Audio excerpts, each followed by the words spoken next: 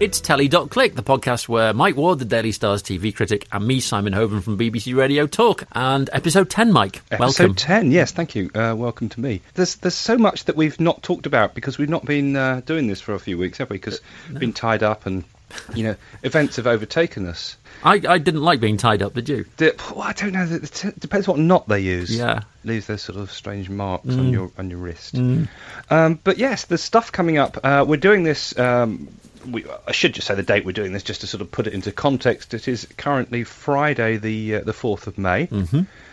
So we're going to look ahead to some of the stuff coming up in the next few days, but also further ahead than that. So if you're listening to this in late May, I'd like to think we're not entirely irrelevant to you, but we may be. We quite often are. But we're sort of quite interesting anyway, as a sort of historical artefact when you're sort of downloading nonsense on your phone. Just well done on not doing the May the 4th thing, actually. Oh God, Let's start with that.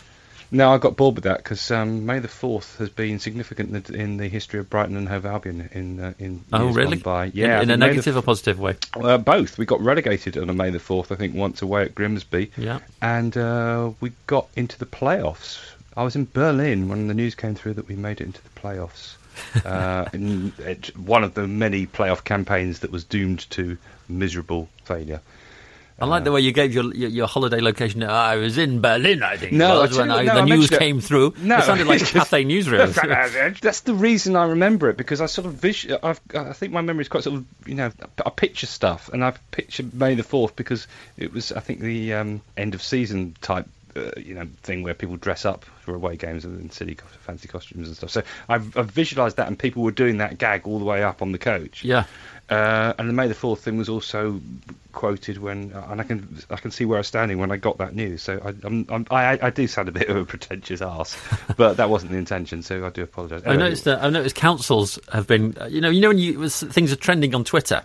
No. And your feed will say who's tweeting about the trend. Oh, so God, yeah. I've noticed on my feed all sorts of councils and organisations have been tweeting about May the 4th. If your council tax has just gone up by 6%, yeah, the last thing you want is your council having a bit of a laugh about I don't want my council having a laugh about anything. I don't want my council having a laugh or, No. Get on with your jobs. Empty the bins. Sweep the streets. Quirky councils. Yeah. Discuss. I know. Actually, let's not. No, let's not discuss councils. No, let's not. Let's talk about comedy. It's a laugh, isn't it? Yeah. Friday Night Dinner's back. It won't be by the that. time most people listen to this, but I love Friday Night Dinner. Do you watch it? I do. I like it. It's very good, isn't it? It's I got confused for a while because it stars the guy from The Inbetweeners. Yes. And he's basically the same character, It's isn't he? pretty much the same character, albeit not the same character, but he's playing it. And I think he's going to be one of those actors as his career develops that's probably largely playing the same guy. Yeah. But does it very well. Bill Nighy does that, really, Yeah. doesn't he? There's also a new one, Channel 4, called High and Dry, which is written by and starring Mark Wootton, which I like the idea of it. And then as soon as I watched it, I thought, wow, this is really annoying. It's about a bunch of people who get stranded on a remote island following a plane crash, and he plays a very annoying, slightly sort of sociopathic flight attendant. With all comedy, you want somebody there who sort of grounds the whole thing, somebody who, as a viewer, you sort of sympathise with or identify with, whose lines echo your own sentiments or what have you. And if that's not the case, then everything is just annoying and everyone is just annoying. Yeah. The bell has gone. Can I just... The front door bell's gone. Can I just go nuts with it? Sorry.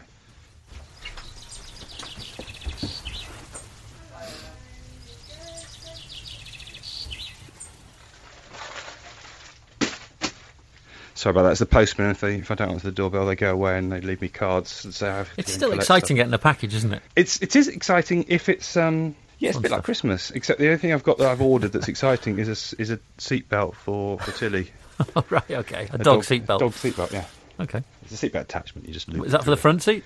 Back seat? Okay. You loop it through the harness. Well, does this mean that the dog can't put its head out the window? Because I like that sight. Yeah, it does, and I'm glad about that because that just looks to me like decapitation waiting to happen whenever I see it. In all honesty, you have a cheerful outlook on life. You can't just enjoy the dog enjoying the air as it rushes through its fare. No, you think its head's going to get cut off. No, I have got a very gloomy sort of... sometimes, right, this is how weird in the head I am. Sometimes, if I'm sitting... if I'm in a situation where it's very, very quiet... Yeah. And it could just be in your house, it could be out in the park or anywhere. I think something might just blow up now.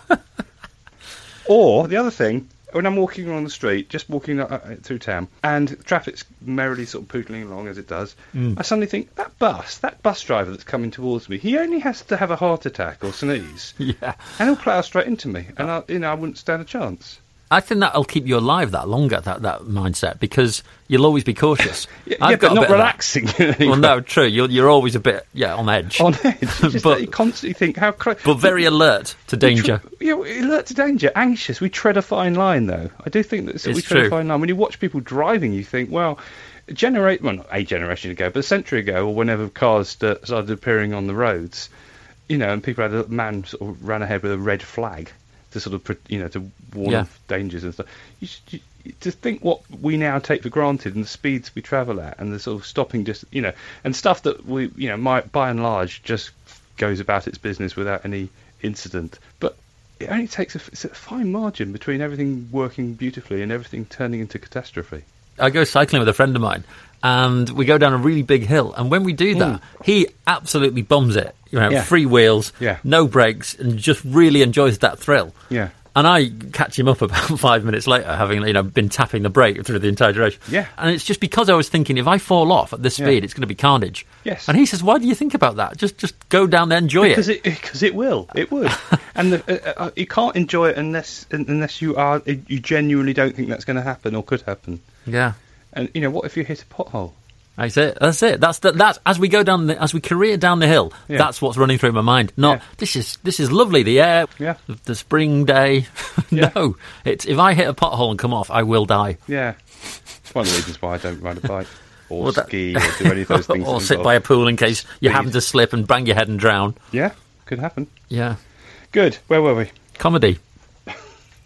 So comedy then, High and Dry, Channel 4 on a desert island. Is it because everyone's so zany? Is there no one who's remotely realistic? It feels as if, I'll be honest, I gave it 10 minutes and switched off. And it feels, what I watched felt as if each character was almost over-designed, over-created. So this one will be very much like this, and this character, they've sort of like ticked boxes, character traits or whatever. Yeah. And it all felt a bit too boxy. Everyone sort of fits a sort of a type or a personality. There's too much to these personalities almost. Yeah.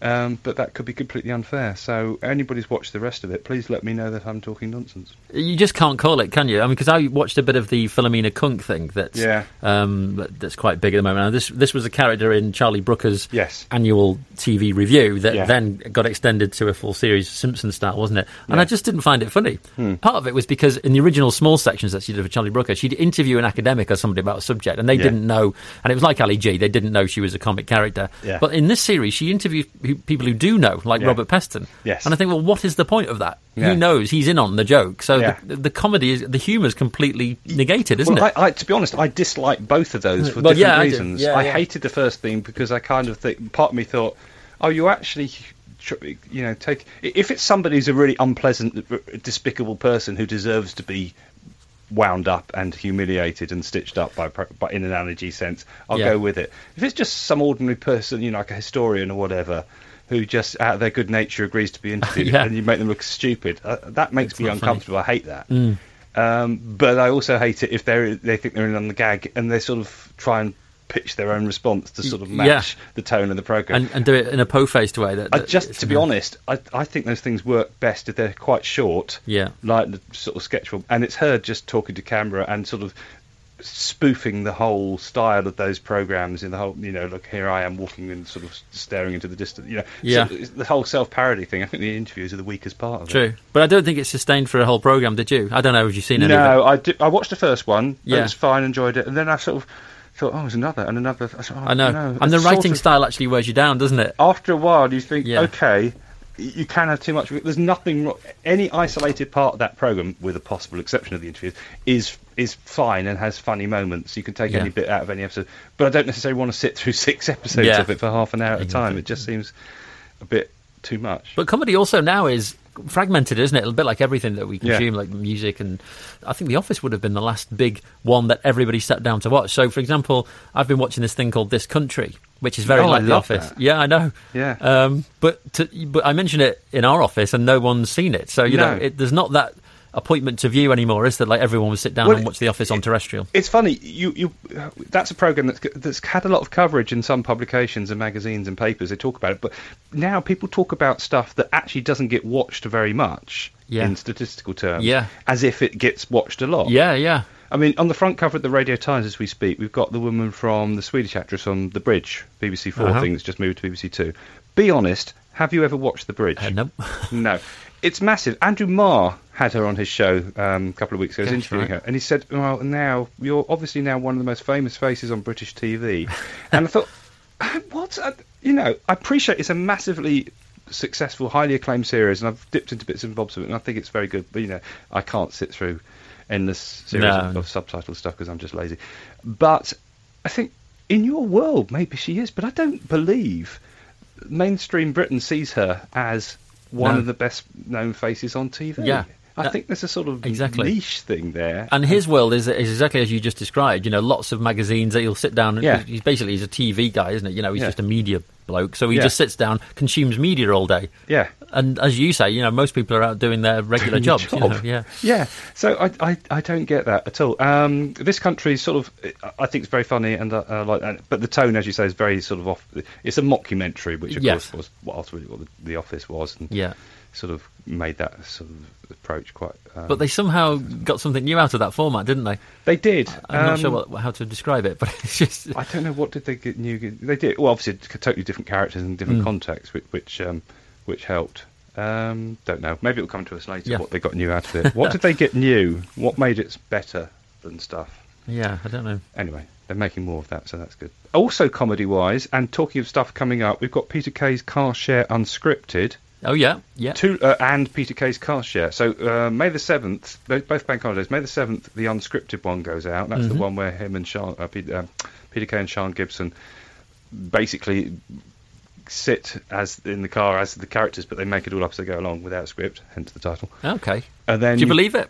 What, the idea? I haven't seen it. Do you think they unscripted? Did genuine... Well, I think they probably do predominantly. But also, and it is great, and it is a proof that he is a very funny guy. But obviously, unlike this podcast, it's very cleverly edited. Sorry, that's all disrespect, as you're the one who's editing it. So it's not like they did this and rattled that off for half an hour. It could, it's a bit like a band releases a track that they've done by just jamming in the studio, and it sounds brilliant. Across say maybe 10 minutes, but they're probably jamming for about 3 days to find the best bits and cut it into place. Right. So that's I haven't seen either, and the one on the 28th will be the final episode because did you watch Car Share? Yeah, I did. Yeah, the very last episode was the one, and obviously yes, it did because of the Kaylee thing. Yeah. The very last episode, everybody thought they were going to get together, but they didn't, and it didn't have a happy ending, which I love. Yeah, I think that's brilliant because the whole point of Car Share, it's sort of grounded in gritty reality. Yeah, absolutely. Yeah. And that's what made it so special. And reality so often is disappointing, and it doesn't have the Hollywood movie ending and the boy that gets girl, and they all go off into the sunset. So I like that. I thought that was perfect. And now sort of people go online and they start a dreary online petition. Oh, not a petition. Oh, online petition. You think, hang on a minute, online petition is a meaningless. I know. It's like, I clicked a button and therefore my opinion. If you really care that much, I want you to actually go out into the streets, get a placard made. Absolutely. You don't just sign it. Especially the ones calling for ex-minister to resign. Yes. No, that's not how it works. You don't get to have them resign because you've clicked the button. Yes, absolutely. It's a bit like sort of, I've got 1,000,000,001 hits on YouTube. You think, well, that's not really. I think somebody could have clicked it for about 3 seconds, and then exactly. Just too much weight and significance is given to somebody clicking on stuff. Yeah, true. If it's politics, a political petition, I think however much I may disrespect the opinions of people who stand yelling in the street with ridiculously cliched placards or whatever, at least they've made the effort. I know. At least they care enough to organise somewhere and to sort of gather and to chant and to sort of get those banners made up and glued their slogans onto sticks to wave in the air. At least it feels as if they are putting something behind that. Yeah. And they didn't do that with Car Share. This is the point I'm getting. This is why I'm going slightly off tangent, but not much. Because it's just... Anyway. Well, it's disappointing. He gave in, didn't he, to the petition? changing quite easily. I wonder whether he's going to do it anyway. But probably, yeah. So we're going to get 2 last bits of those. And I'm guessing, although I don't know, that the very last episode on the 28th will be a more satisfactory ending in most people's opinion. Sometimes, we, the public, don't know best. We don't know. Sometimes, actually, people who create stuff or make stuff, need to surprise us and shock us. Don't just let us have I don't want to buy a book and be told, you write how it finishes. No, you do it. Yeah. You surprise me. You entertain me. You shock please shock or appall or amuse or entertain me. Don't say you do it, because I don't know better than you. No. Speaking of shock and amuse and entertain, Clarkson. Millionaire. Oh, Clarkson, yes. So as we speak, and I guess not as we speak, because it hasn't started as we speak, but it's about to start, and as people download this, he will be in full flow on Who Wants to Be a Millionaire, nightly, ITV. Is it for a week, is it? A week. It's to celebrate the show's 20th anniversary. They brought it back for 7 days on the trot, 7 nights on the trot, much like they did when it first started. Yeah. In other words, the one that had the nation gripped. The only thing with Millionaire is that, they've got to really have a winner, haven't they, to make it work? Yeah. And also, it's been surpassed, hasn't it? I mean, I'm the chase all the way now. I can't get enough of the chase. You can't get enough. You like a good chase. I think there's a nostalgic element rather than a sort of, a wow, this is really edge of your seat stuff element. Yeah. Interestingly, one show that's done something I've never seen, most programmes, one of the things that I find hilarious whenever a new series of something starts, whether it's Millionaire or I'm a Celebrity or whatever, I get all the publicity material in advance, and it always says, this year it's going to be bigger and better than ever. No one ever says, this year, to be honest, it's pretty much the same as last year. We just, it's okay, it's fine, everybody seems to like it, so we're making another series, but, it's much the same. That's okay. Are we all okay with that? Of course we are. Nobody says that. Everything was, except next week, we've got starting on Channel 4 on Monday and going out every afternoon, I think it's 4:15, something like that, we have what used to be called the £1 Million Drop with Davina McCall. Oh, I remember that, yeah. Do you remember that? Where people started off with £1 million and they had a series of topical multiple choice questions, and they had to gamble a chunk of their stack of money on different answers depending on which one they thought was most likely, and then see how much they were left with. With the fatal flaw that the longer it went on, the less money anyone had. But if you start off with £1 million, you could still have even if you do well and you know your stuff, you could still have a life-changing amount of money at the end. Yeah. Right, okay, that's back. One difference. It's not bigger and better. It's on in the daytime now as opposed to Friday night, and it's not £1 million, it's £100,000. Oh, no. Yeah. I love that. I mean, that's great. Yeah. It's basically just waved the white flag and said, you quite like this, but we're not letting you have £1 million to play with. Well, look. Daytime TV quiz show wins are really small, aren't they? Yes. They're pitifully small. Yeah. You go on Tipping Point, you can be the brain of Britain there. Yeah. You come away with £3,000. It's the honour. Yeah, it is. Oh, yeah, I mean, and Pointless, I think it's less tiny than that often the time. Yeah, it's just a sort of, it's just a sort of token sum. Yeah. To cover your bus fare home. Yeah, exactly. Which is fine. I sort of like that, though. I think, it takes away the nonsense and the hype and reduces it to a sort of, kind of more of a low-pressure experience. It does. It's got that feel, hasn't it? Like daytime feel. Out of it. So anyway, how Millionaire will pan out, I don't know. We're told there'll be a few changes. By the time people download this, it might be glaringly obvious what those changes are. But at the moment, at the time of recording, I have no idea what those are. So anyway, we'll see. What else are we going to talk about? We said comedy, didn't we? And Eurovision, yeah. Yes. Of course. And what else have we got this week? We have the semi-finals of the Eurovision Song Contest. It goes on longer than the Europa League, this. It does go on, and it is ridiculously sort of overblown and ludicrous these days in a sort of reasonably entertaining way. You don't know much about Eurovision, do you? Well, the only thing I quite like about it is when you watch it and you see what other countries' kind of most popular genre is, and it's almost, in the Scandi countries, it's almost always heavy metal, isn't it? Yeah, yeah. And you sort of realise where every other country is, where they're at. And obviously we... stop me if I'm telling you stuff you already know, but basically each year in the contest, a handful of countries are automatically included in the final, of which we are one.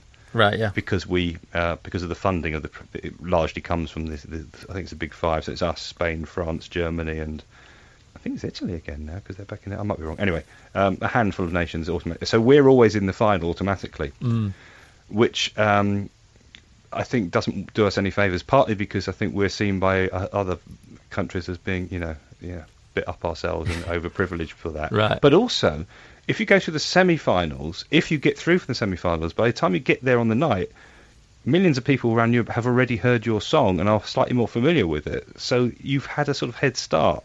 You have to take the gamble that you might not get through the semi-finals, but assuming you do, people have heard your song. And that's a big factor. It's a huge factor. Because familiarity with the song is everything. Yeah, isn't it? So that sort of instant sort of infectious quality which a good Eurovision song needs, it sort of takes full advantage of that. But as I say, you have to go through semi, and you might lose. The semi-finals have 19 countries competing on the Tuesday night, BBC 4, 8 o'clock, and then another 18 competing on the Thursday. And I think, I can't remember what it is, it's a dozen or so of those get through, or about half, something like that, I can't remember. What's the English version, what's the UK song like? We're not in the semi-finals, we're automatically... Our song, were you not listening to anything I just said? We're automatically in the final. Yes, but what's our song like, though? Oh, right, it's called Storm, and it's by a singer-songwriter from Hertfordshire calling herself Suri. It's Surie. Mm-hmm. And I think her full name is Susanna Marie. She shortened it, and then wasn't sure that it actually... Bit of a poison chalice, I imagine. If you win, and you're that songwriter, is that a good thing on your CV? What, if you win the Eurovision Song Contest? Oh, I think if you win it, possibly not in this country, but our song is quite okay. It's quite catchy. It's not sort of a piece of music I'd ever buy or stream, whatever you meant to do with it these days, in a million years. And it actually sounds as if I did an interview with the woman who sang it, and I told her, I said, it sounds as if it should be played on bagpipes. It's got a sort of jolly sort of, it's got a jolly upbeat sort of or Big Country in the 90s, the band Big Country, who's made their guitars sound like bagpipes. They could have done it. I honestly do. Or Del Amitri or Runrig. Del Amitri, yes. They did that song that the Scottish football fans hated, didn't they? They did that. Oh, Don't Come Home Too Soon. Yeah, which I thought was a lovely song. It was nice. And again, really poignant. It was just a bit of a hostage to fortune, wasn't it? Well, yeah, but it was because they did.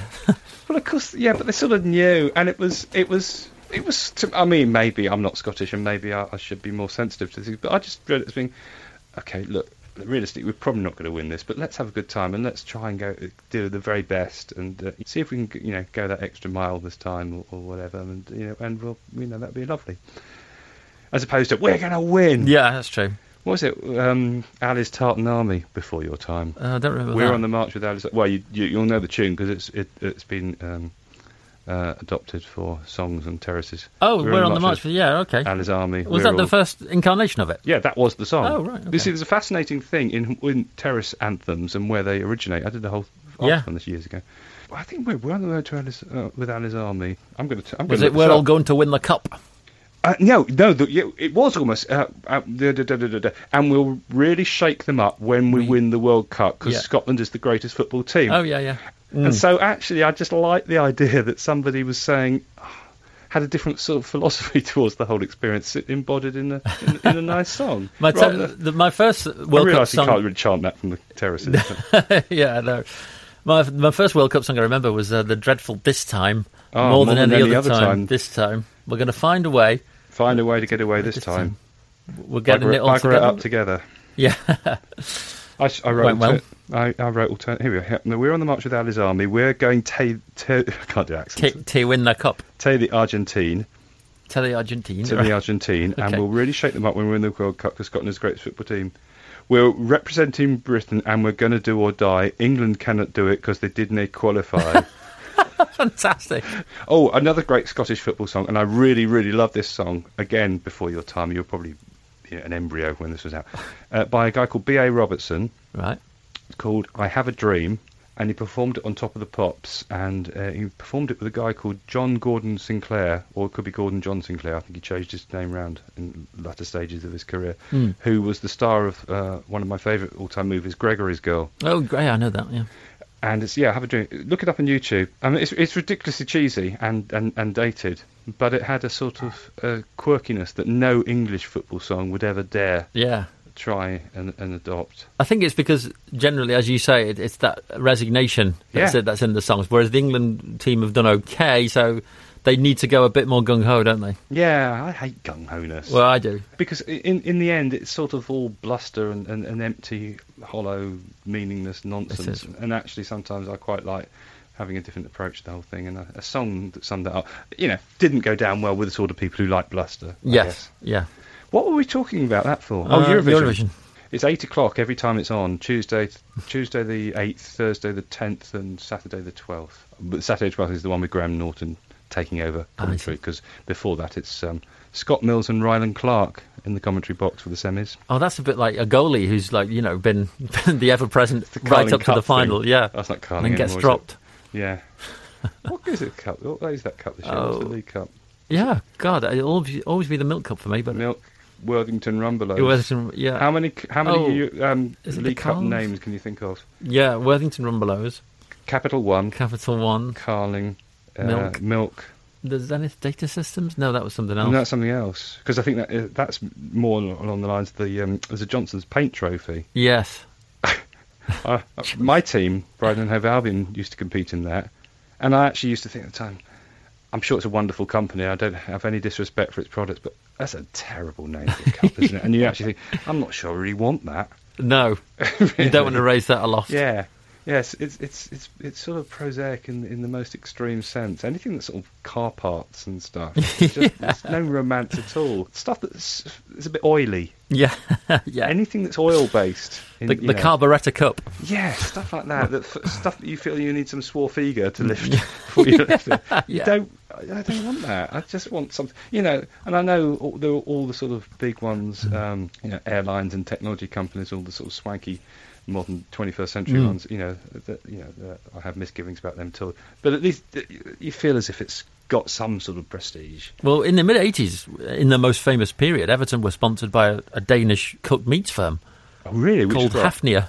Oh, God, was that what they were? Yeah, they're like a Danish kind of spam and cooked meat firm. That's another thing, isn't it? That no one had heard of. Well, I think that's another thing I wanted to do once as an article. I wanted to sort of find out how many people actually knew what the sponsorship on their rivals, their opponents' shirts actually represented. Yeah. What it was.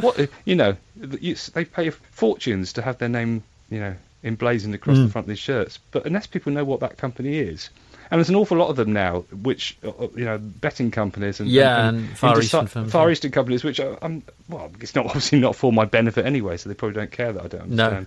But there's quite a few. Yeah. I mean, our own is American Express. I think that's reasonably obvious. You've got Angry Birds on the side of it, isn't it? What's that about? I don't know. What's that about? I've not a clue. Seriously, at what point does somebody go and watch a football match and think, oh, that's reminded me, having looked at his shoulder, I must go and spend some money on Angry Birds or something. Yeah. I don't understand. There's been a lot of angry people at Goodison generally this season. Oh yeah, forgot. This year's, of course, it's now called the Carabao Cup, that's it, yeah. I don't know. Well, that's another firm we've never heard of, yeah. Anyway, I'm off to buy some cooked meat. Okay. To relive the glory days. Do that. And that is episode 10 of Telly.Click. You can find us on iTunes or other things. Worth every penny.